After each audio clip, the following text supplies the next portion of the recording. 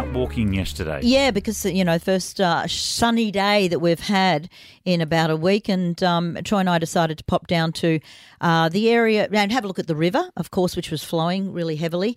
And, just got chatting to a fellow who was standing there looking at what was his mooring spot and wondering what had happened to his boat. Well, I'm down at the Bulimba reach of the Brisbane River. I'm chatting to local Malcolm, who once picked us up in a taxi, I believe.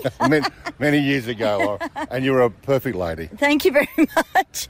But Malcolm, sadly, you've got a beautiful big yacht that has broken its moorings, and to this stage you don't know where it is. No, it's disappeared altogether. So hopefully it's still floating, and hopefully I'll be able to retrieve it and bring it back here once the tide changes a bit. So what is the yacht?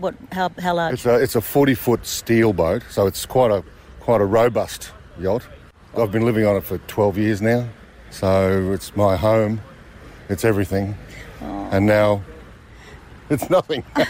Now, it sounds rather simple that we can just go and retrieve it or salvage it from somewhere, but it's not that simple, is it? It is that simple if it's still floating.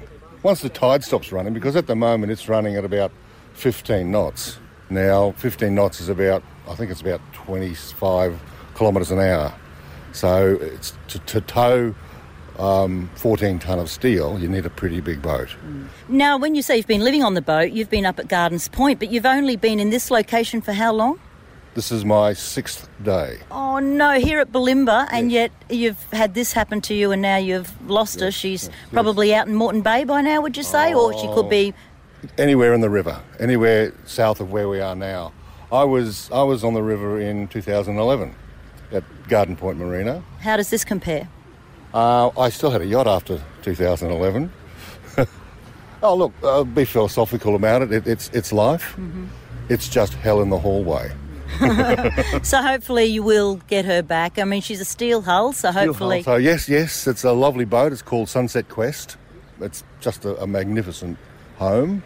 But with Facebook and those types of things, can people at least let you know, hey, she's here, or we've seen her, or she's lodged up against a jetty somewhere?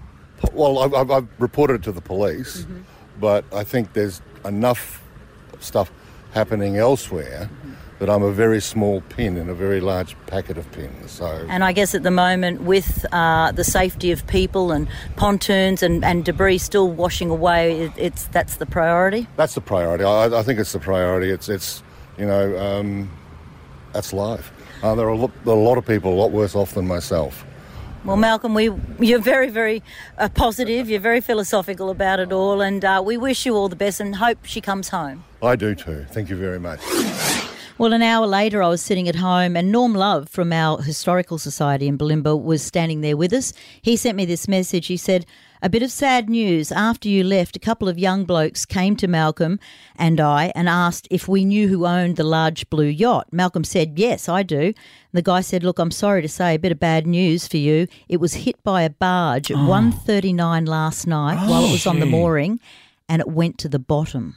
It's at the bottom of the... Oh, my God. Right where it was moored. So isn't that sad news? So it terrible. Didn't break free. It was where it was supposed to be. Well, it was and on a the barge mooring. hit it. Yeah. Oh. But of course, everyone thinks that their boat has. Well, that's the first thing you think of. See, so much debris is hitting these boats, and stuff's getting caught up on the anchor chain, and that's lifting them up. Yeah. Lifting up the anchor chains, and they're floating loose.